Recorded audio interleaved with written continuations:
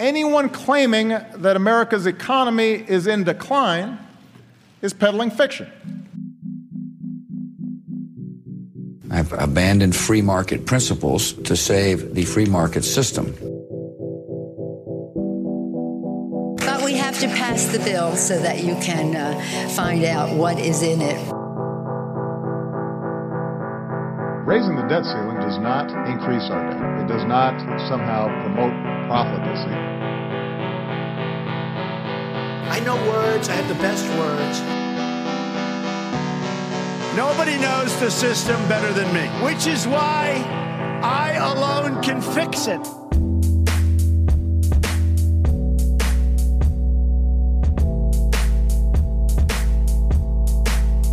What's going on, everybody? Welcome back to the Peddling Fiction Podcast. I am your host, Johnny Profita, broadcasting from deep in the Aegean Sea. I am in the Greek islands for the next week or so, enjoying the nice weather here, nice beaches, nice people.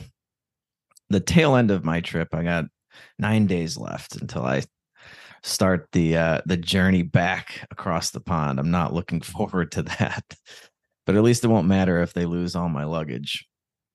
And yeah, back with me, of course, is my better half, Justin, the hillbilly boy Campbell. What's going on, man?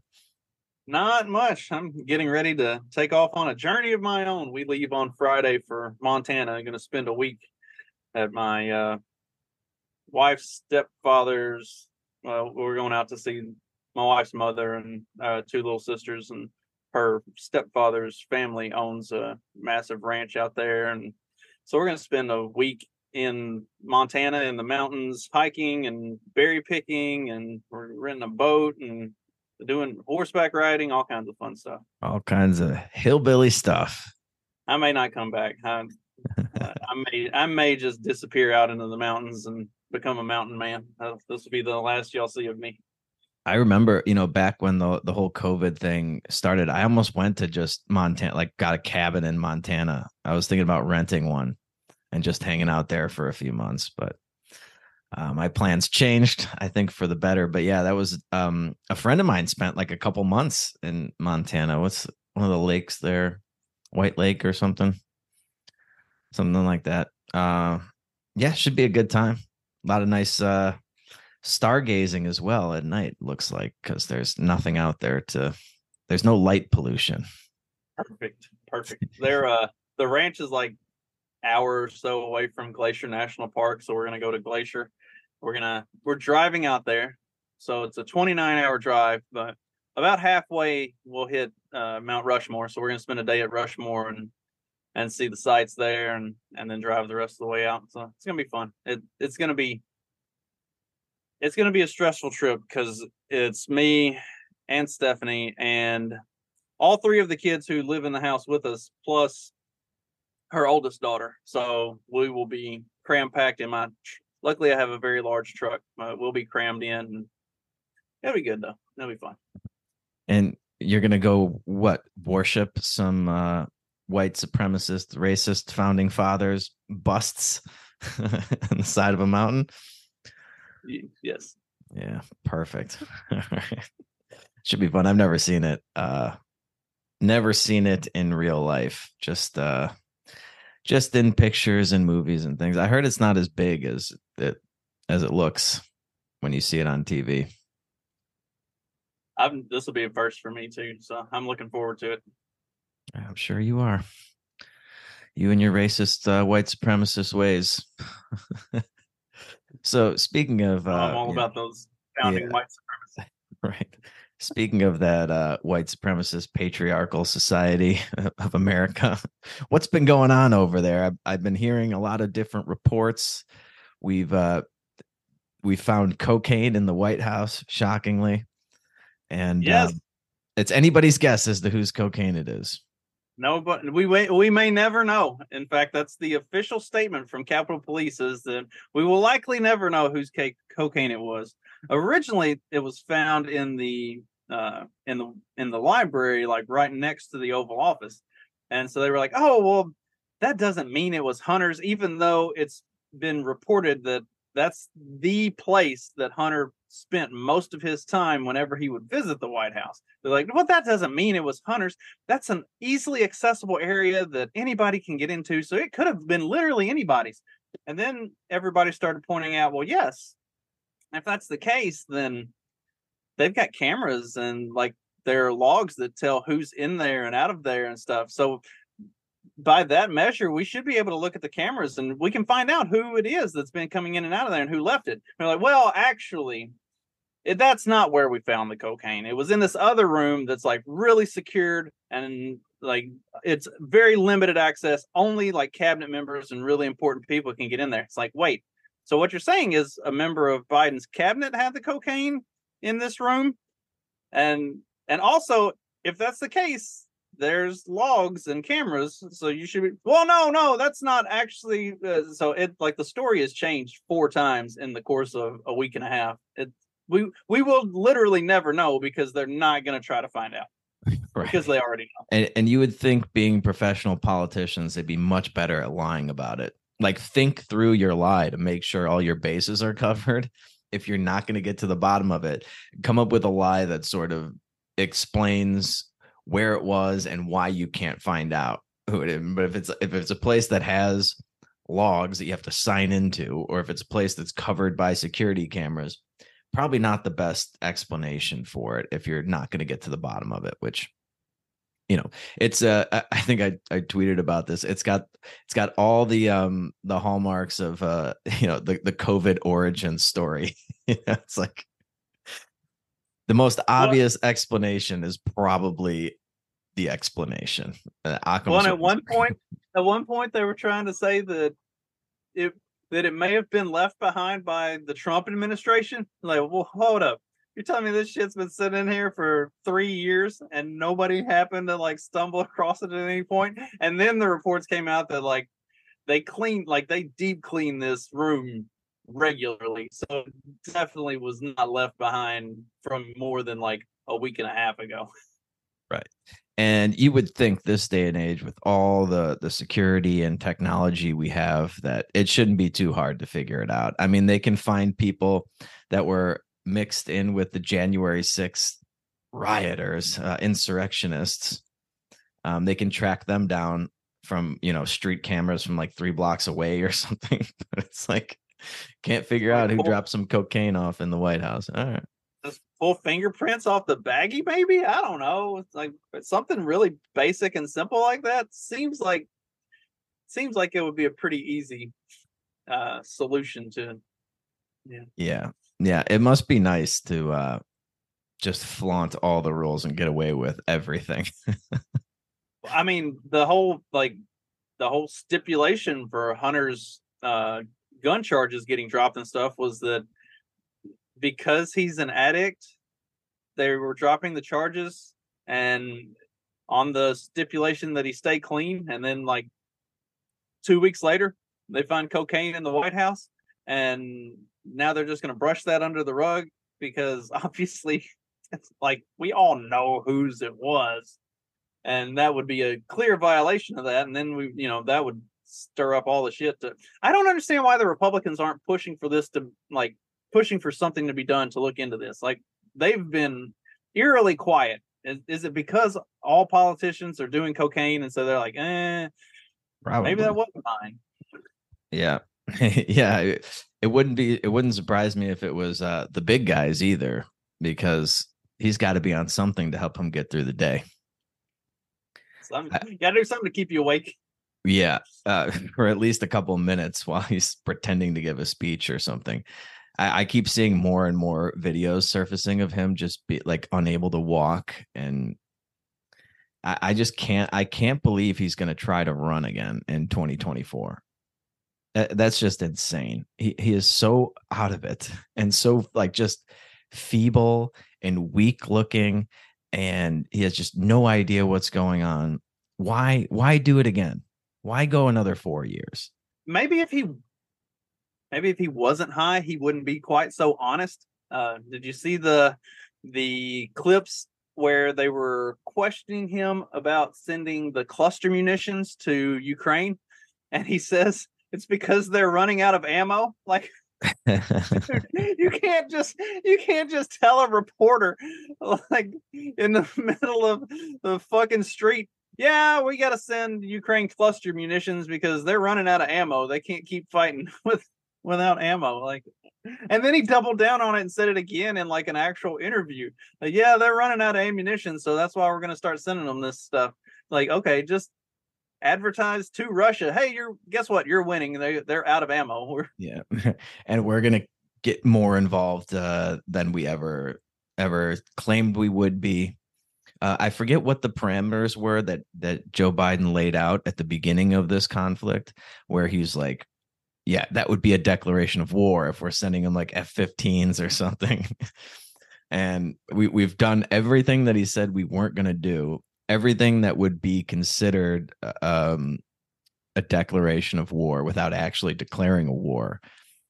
And now it seems like they've exceeded that with cluster munitions that have been ruled deemed illegal weapons of war by like a bunch of countries, if I got that right, which is always like a weird thing to me. So it's interesting.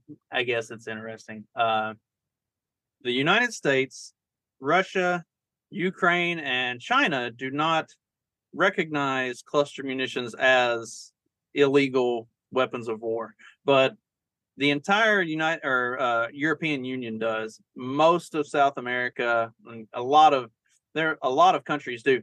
Most of the United Nations and the NATO countries that have been, supporting Ukraine in all of this, they're the ones who are the most staunchly against cluster munitions, and yet here we are getting ready to go against them and send that stuff in. And the really fucked up part about this, I don't know how much you've looked into this.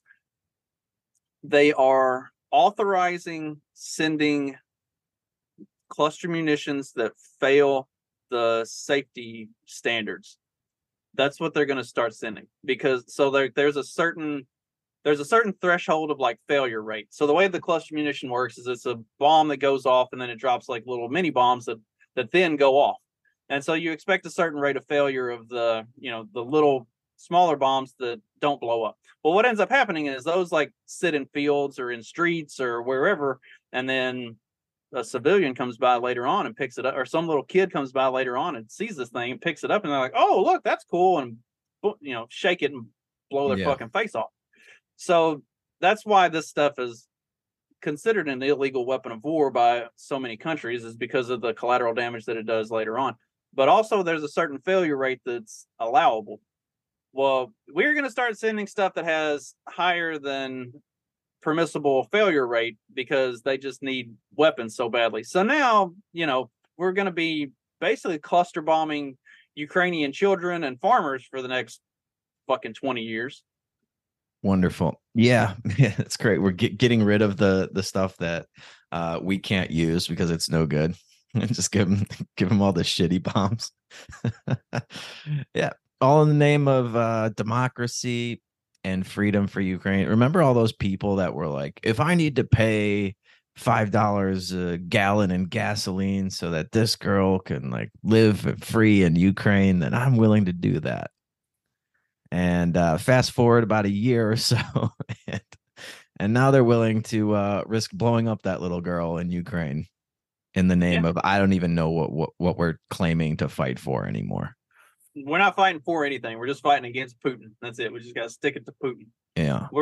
We are fighting for the military industrial complex, so I was reading a report on this. Like, the way this whole thing works is we say we're sending Ukraine all of this military aid and all of this money and all of these weapons and stuff. And what we're actually doing is we're cycling out our old equipment that we don't need, sending that shit over there. And then the financial aid of the military aid side of it, that is going to Raytheon and all of the big like weapons of war manufacturers, so that they can build new tanks and new weapons and stuff, which then our military gets. So we're sending them all of our old shit, taking all of that billions of dollars that's supposed to be military aid, military financial aid that's going over there. Pump that into our military industrial complex and churn out more shit for us. So, I mean, works out great for us. And if you're one of the, dozens of politicians who are in the pocket of Raytheon and all of these other big, weapons manufacturers, it's working out great for you too. But yeah, I mean, we're not really doing anything for Ukraine in the long run. We're giving them old shit that we needed to find a way to get rid of anyway. It's why we left all that shit in Afghanistan. Like, that wasn't like new equipment that we left over there. That was stuff that we didn't want anyway. So that, like, and all the stuff that got left, I'm sure they got like a tax write-off or something for that, and then turn around and kick that right back into the system and make more. Like, it's the war machine churns on and on. It never stops. Yeah, well, you almost have to do it. It's like, it reminds me of like prepping, when you have all these like canned goods and they're about to go bad because the end of the world didn't come when you expected it to. And so you have to get rid of all the old stuff so you can put new supplies back in there. The pharmaceutical the pharmaceutical equivalent of this is like with the patents expiring, they'll change like one ingredient in the in the drug, whatever the drug is, they'll add like an antacid to it or something, and then they get to remarket the whole thing, triple the price, and start a new whole patent cycle on it. Yeah, these complexes, they just keep going, and they find ways to perpetuate their multi-billion-dollar business. Of course they're going to do that. That's where all the incentive structure is. And it just turns out that the military industrial is just like the most evil fucking thing you can imagine. Like, they're perfectly willing to kill people in order to make money. And the pharmaceutical industry too, but just in a less grotesque way, I suppose. I guess that's in the eye of the beholder. Yeah. The pharmaceutical industry doesn't want you to die. They just want you to be chronically ill for your entire existence and addicted to things.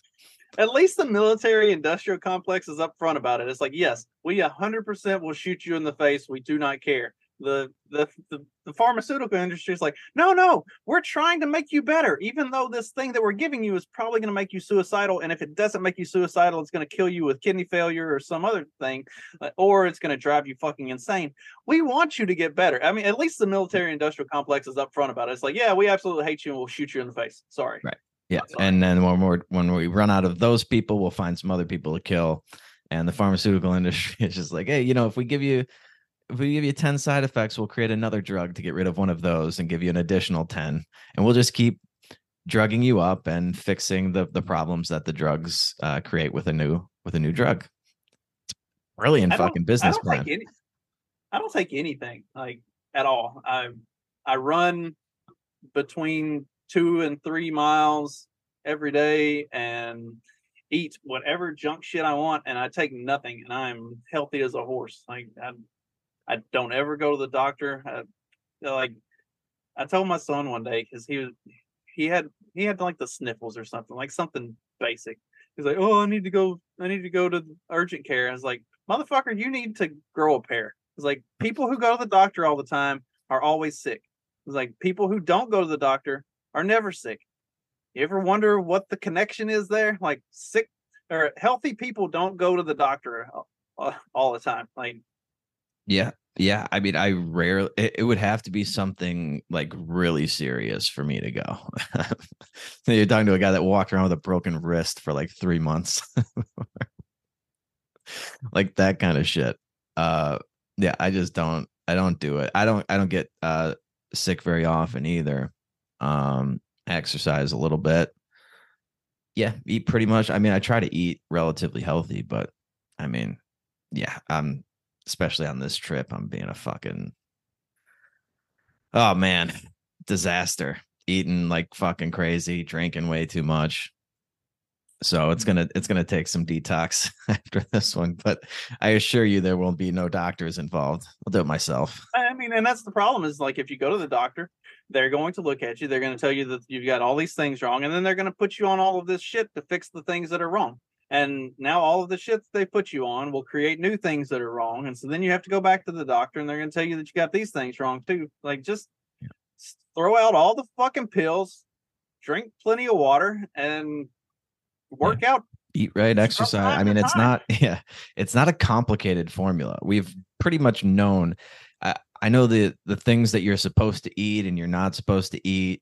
They go back and forth on a lot of that, like eggs and things. But in terms of the formula for losing weight and being healthy, it's pretty simple. It's just nobody wants to do it. Human life expectancy has started to go back down over the last several years. Like, it had been going up and up and up. Like, we were living longer and longer, and then and it wasn't like COVID. It was before COVID. It had started to turn and go back down. Like, they have drugged people into oblivion, and now it's affecting our lifespans. Yeah. Well, and all these processed foods that they're churning out that people are eating, it's so bad for you. Like the stuff that you just buy pre-mixed and pre-made, that people that don't know how to cook, like, you go, even when you go to like the grocery store, in like the city or something, there's pesticides all over everything. It's just, yeah, they're killing us in every single possible way that the government can figure it out. Like, what were we talking about? Would they allow a certain amount of arsenic in something? I think you were talking about that on the show. There are.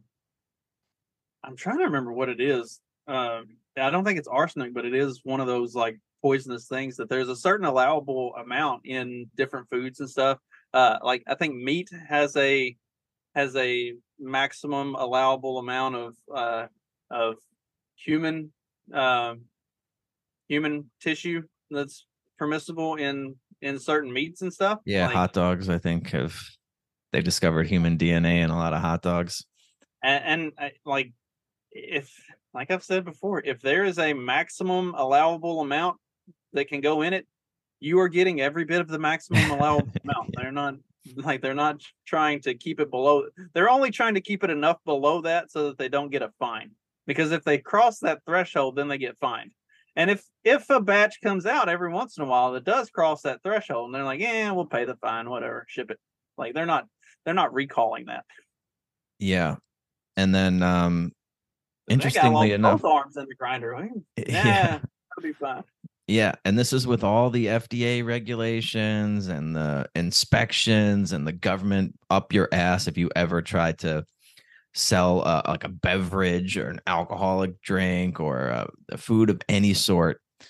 You got to be in a sterilized kitchen and blah, blah, blah, blah. But we'll also allow all this fucking disgusting poisonous shit as well, as long as it's small amounts.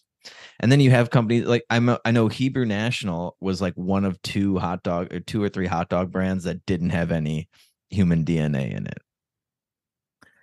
So there are companies out there that pride themselves on serving. I mean, I don't know if hot dogs is the best example, but it's just like, I guess take any like Jewish kosher food, like they regulate themselves. They don't need any FDA regulation to make sure things are kosher. Like, that's just they should put that on the billboards. 0% human DNA in our hot dogs. Yeah. I have no idea what else is in there, but no people. Yeah, you don't want to know what other DNA is in there, but no human DNA. We managed to keep all of our employees from accidentally getting their arms caught in a grinder. Yeah, I'm trying to think. I haven't had a hot dog in a while. Oh, I think I had one from Costco like maybe a few months ago. That was probably the first one I'd had in a long time. I bet you a Costco hot dog had the maximum amount of human DNA. Yeah.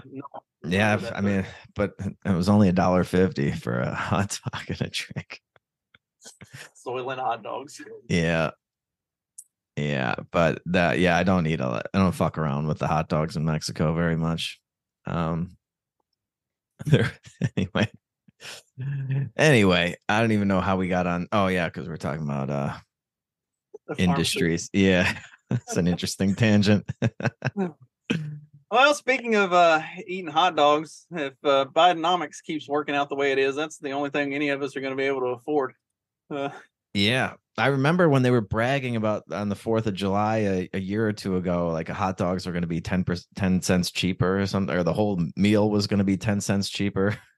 yeah, we saved you $1.20 on your 4th of July meal this year. Thanks. Yeah. My gas is only $3 a gallon more than it was last year, but Right. And of course, yeah, I just can't imagine the level of balls to go on some sort of like parade about the economy during the Biden. Like there's absolutely nothing you could point to that's a good, strong signal of the economy at this point, unless you, of course, just cherry pick the amount of time that you're going to talk about inflation. He's like, inflation's down like 40%. It's like, okay, yeah, but it was up like 1,000% before that. And so it's still 4 times higher than it was before Biden took office. Not that anything that Biden has specifically done is the only cause of that, but the idea of bragging about the economy and calling it Biden and like putting your name on it, that's how delusional this guy is. Corinne Jean Pierre, for all of you wondering, what is Bidenomics? 13.2 million jobs created. Unemployment has remained below 4% for the longest stretch since the 1960s. Inflation cut in half. Almost 800,000 manufacturing jobs created. That's Bidenomics there. Yeah, and of course, I guarantee you, I don't even need to look at those jobs numbers, but those are all the jobs that they shut down during COVID. 100%. Like they forced these people out of work. They made it illegal for them to go and do their jobs. And then when they opened things back up, the jobs, look, we created 13 million jobs. No, you didn't. Well, that's the thing. You just restored the 13 million jobs that you destroyed before that. They keep touting this 13.2 million jobs created, except that it was something in the neighborhood of 16 million that were lost. So we still never restored all of them. Unemployment has remained below 4% because the way they track their unemployment numbers is once people stop looking for employment, they just don't count them as unemployed anymore. And I think it's 2 weeks. So a bunch of people after COVID, just never went back to looking for a job. So now they don't count as unemployed because they're not looking for employment. So they're just, I don't know what the term would be for that, but they don't get included in the labor force. So the labor force participation rate, I'm sure is I don't know where the number is now, but I bet you it's pretty low. If you're not actively, I don't know if the Biden administration has changed any of the rules for how they determine these things, but it used to be if you weren't actively seeking a job opportunity for the last 2 weeks, then they just drop you out of the labor force, and so you don't get included as unemployed. And so all of these numbers are basically meaningless. They are able to massage these statistics to make anything look better than it is on paper. And then, Corinne Jean-Pierre can go out there and tout these bullshit numbers. But people that have to live in reality, like if you don't live in Washington, D.C. and in that bubble, and you actually have to live in the real world and you have to buy these products where the price of things has gone through the roof. I mean, it's not even close. Not when they were admitting to 9% inflation, it was easily twice that. Easily, like nothing. When I went back to the U.S., when I was buying things, nothing was even close to double what I paid for it the last time I was there. It was like triple the price of everything that I looked at. I couldn't believe it, and it's just getting worse and worse. They can keep bringing these numbers down and using substitution methods and all these hedonic things with the CPI to make it sound good and give them talking points. But the people have to, when you go to the store and you're buying things, when you're eating out at a restaurant and it's, the dish that used to be $8 or $9 is $25, $30 now. It doesn't matter what Corinne Jean-Pierre says. Like people at a certain point, they're not going to believe it anymore. They're just going to tune it out. So I actually pulled up the the labor force participation rate. And for most of the Obama administration, actually since 2000, the labor force participation rate has been pretty high. It's been above 63, or right around or above 63%. In April of 2020, when COVID lockdowns hit their peak and everything, it dropped down to 60%. We are currently at about around 62%.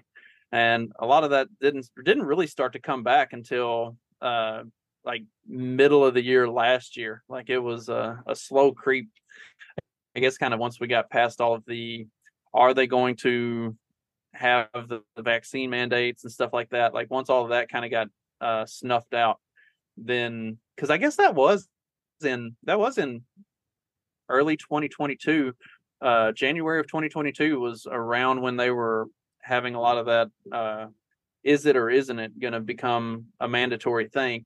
And then after that got snuffed out, then the labor force participation got back up, and it still hasn't hit anything near what it was all through the 2000s up to 2020, but it has rebounded. But yeah, off of the COVID lows. So yeah, like when you get to cherry pick these start and end dates for your statistics, I can make anything sound good.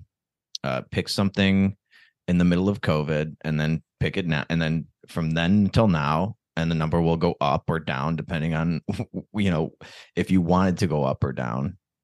Take inflation from an all-time high, 40-year high at 9.2% or wherever. I think it got up to 9.2%, something like that. And then compare it to now. Yeah, it looks pretty good. It looks like you cut inflation in half. But if you go back a little farther, go back another year or two, well, then it went from 1.4% to 4-point-something%. So quadrupled almost. Things are not going too well. And the idea that you're going to put your not only your stamp of approval on it, but your name, you're going to give it a name, Bidenomics. Almost anytime they do that, it's not a good sign. Reaganomics. Who is the guy in Japan? Abenomics. It's just every time they give it a name, it's never sound economic policy. All right, we got a few minutes left. What we got something else in the stack. I think I sent you.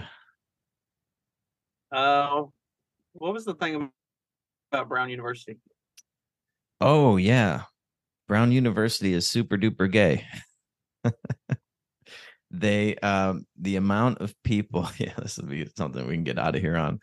I just found this just another anecdotal story about our theory on this whole 2S LGBTQIA plus community. 38% of students say at Brown University say they don't identify as straight anymore. That is, let's see, between 2010 and 2023, the amount of people identifying as part of the alphabet jumbled community has nearly tripled. So in the last 13 years, it's tripled, and they've given you a bunch of options to choose from. So the Herald offered a greater number of options for sexual orientation and allowed respondents to select multiple options to better represent the diversity of Brown's LGBTQ plus community. Now, how come they can get by without doing the whole acronym or whatever? Doesn't this offend the two soul people, 2S, and the IAs? That was that asexual and intersexual or something. I don't even know what. Well, so I'm looking at the graph here, and it looks like most of them are bisexual, and then quite a few homosexual. They used to just have other as the third category, but they gave them questioning or unsure, queer, pansexual, and asexual, as well as other. So now there aren't a whole lot who identify as other. I guess the QIA plus is most limited to queer, asexual, pansexual, and questioning. Yeah, it looks like nobody is identifying as other anymore for the last couple of years. Last year or two, 2022 to 2023. Yeah. So I guess we don't really need. What are you questioning? Dude, they have done just a spectacular job of confusing kids these days. And the decision to go to Brown, probably. Right. This idea that the numbers have tripled, and it's just, I mean, if you talk to somebody in this community, they'll just say, well, it's because people aren't afraid to come out anymore, and the world is more accepting of all these different lifestyles or sexual orientations. But I mean, dude, from 2010, everybody was pretty accepting of the LGB at least community. I don't know about the rest of the letters. I don't know when those all came into existence. But yeah, even just from like 2015, 2018 to now, like if the number doubled, that's still an insane trajectory that we're on as a society. So either this is, this whole story that they're born this way is complete bullshit, or this idea that you can be manipulated and socially constructed into thinking some of these things. Maybe that holds some water. I don't know. What are your thoughts? You've got a bunch of kids. 30% of them are they? What are they doing now? Are they questioning? Are they what's pansexual? Is that just like? I don't know. Yeah, I think it's like you're attracted to everything. No, everything's in the pan. I have no idea what pansexual is. So from what I've gathered so I got junior high age kids. Well, Sean's in high school now, but from what I've gathered from talking to them about their schools and stuff, this generation that's coming up, the ones that are hitting college now and the ones that are in middle school and high school now, they've seen, all of their peers on YouTube and TikTok and all of these things become popular for nothing more than just being, a fucking idiot. And utilizing and really not even the LGB, like utilizing the TQIA plus insanity, that gives you a chance to be unique and for people to notice you and to pay attention to you. And you have an opportunity through that to be, somebody that people look at and say, oh, because for some reason these moron fucking kids these days think that people need to look at them and say, oh, and like give them attention. I wasn't raised though. I mean, maybe it was because I was raised on a farm and most of my childhood was spent on a tractor out in the middle of a field somewhere where nobody saw me. But like they all want to be seen and heard and recognized. And so this is like the easiest way. It's like the fucking Miss Netherlands it's the first trans woman to win Miss Netherlands. You've got the first trans woman to win Miss Nevada. Like, just go be a dude, wear a dress, and grow your hair out, and you're going to win beauty pageants and stuff, because if they don't let you win, then they're bigots, and you can blast them on social media. Like, this is how you get to be famous. This is how you get attention, is just by doing this ridiculous shit. Yeah, and you get a bunch of praise heaped on you for accomplishing nothing, for doing nothing. Right. And it gives you status. It gives you like a special status now as a kid where you probably wouldn't have anything special going for you. Especially, all these there's always like weird kids when you were in high school or whatever that didn't get any attention, that were getting made fun of and picked on or whatever. And then if you make yourself a member of this community, this protected community, you get praise, you get special privileges, you get, they're working on getting admission standards to schools and things like that.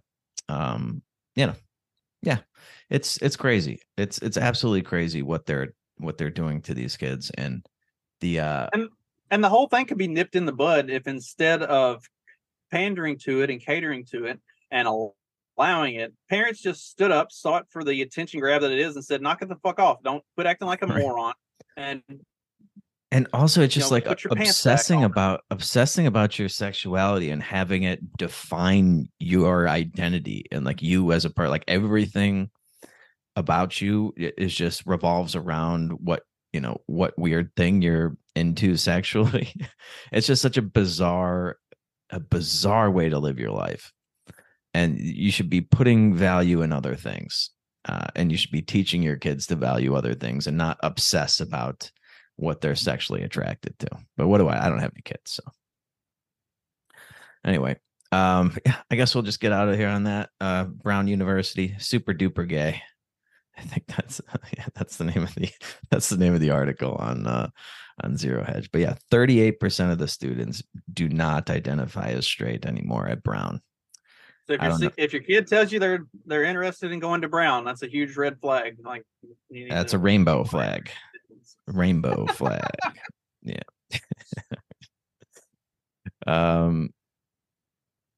Yeah. Of those who self-identified as LGBTQ+, only 22.9% describe themselves as strictly gay or lesbian.